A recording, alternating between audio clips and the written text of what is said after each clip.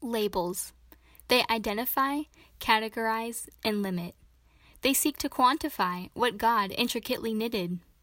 They say, you are this, or you are that. But what if it didn't have to be like that? Instead of being branded by wealth or appearance, position, features, or standard adherence, what if we really had a different makeup? Church, I think it's time to wake up, to shake up the lies the world made up. You are marked, branded, and sealed by the Spirit who knows the real deal. He took us from rags to riches. He rescued us from our deepest ditches and provided more than all our imagined wishes. He saw us at our worst and brought out the best in us. He took us broken and made us whole. When we were empty, He made us full.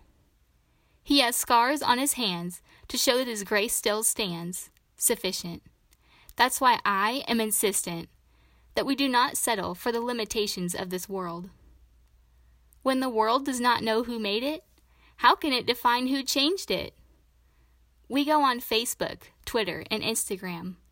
All of the opinions of others we hold in our hand.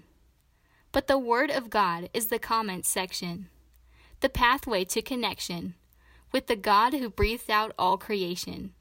It is the message of salvation and the only source of identity revelation. We can go from one thing to the next, trying to fill a void through seeking to impress, through putting on a face that isn't even ours, through spending years chasing after stars.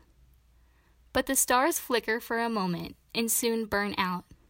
Trends change like the tide, and yet we are still unsure, wondering if there is something more. To you who are far and to you who are near, I want to make one thing clear. You are not accidentally here.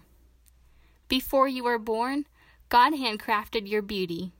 Designing you to reflect His glory was His delighted duty. You are a mystery, a pearl of great price. You are not defined by the comments you read on your mobile device.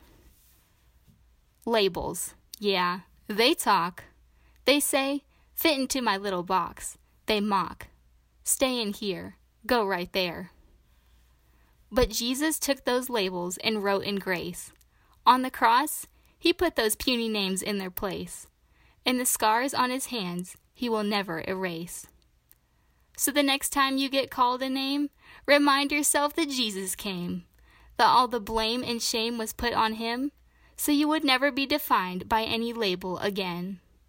You are a son, you are a daughter, a child of the good, good Father.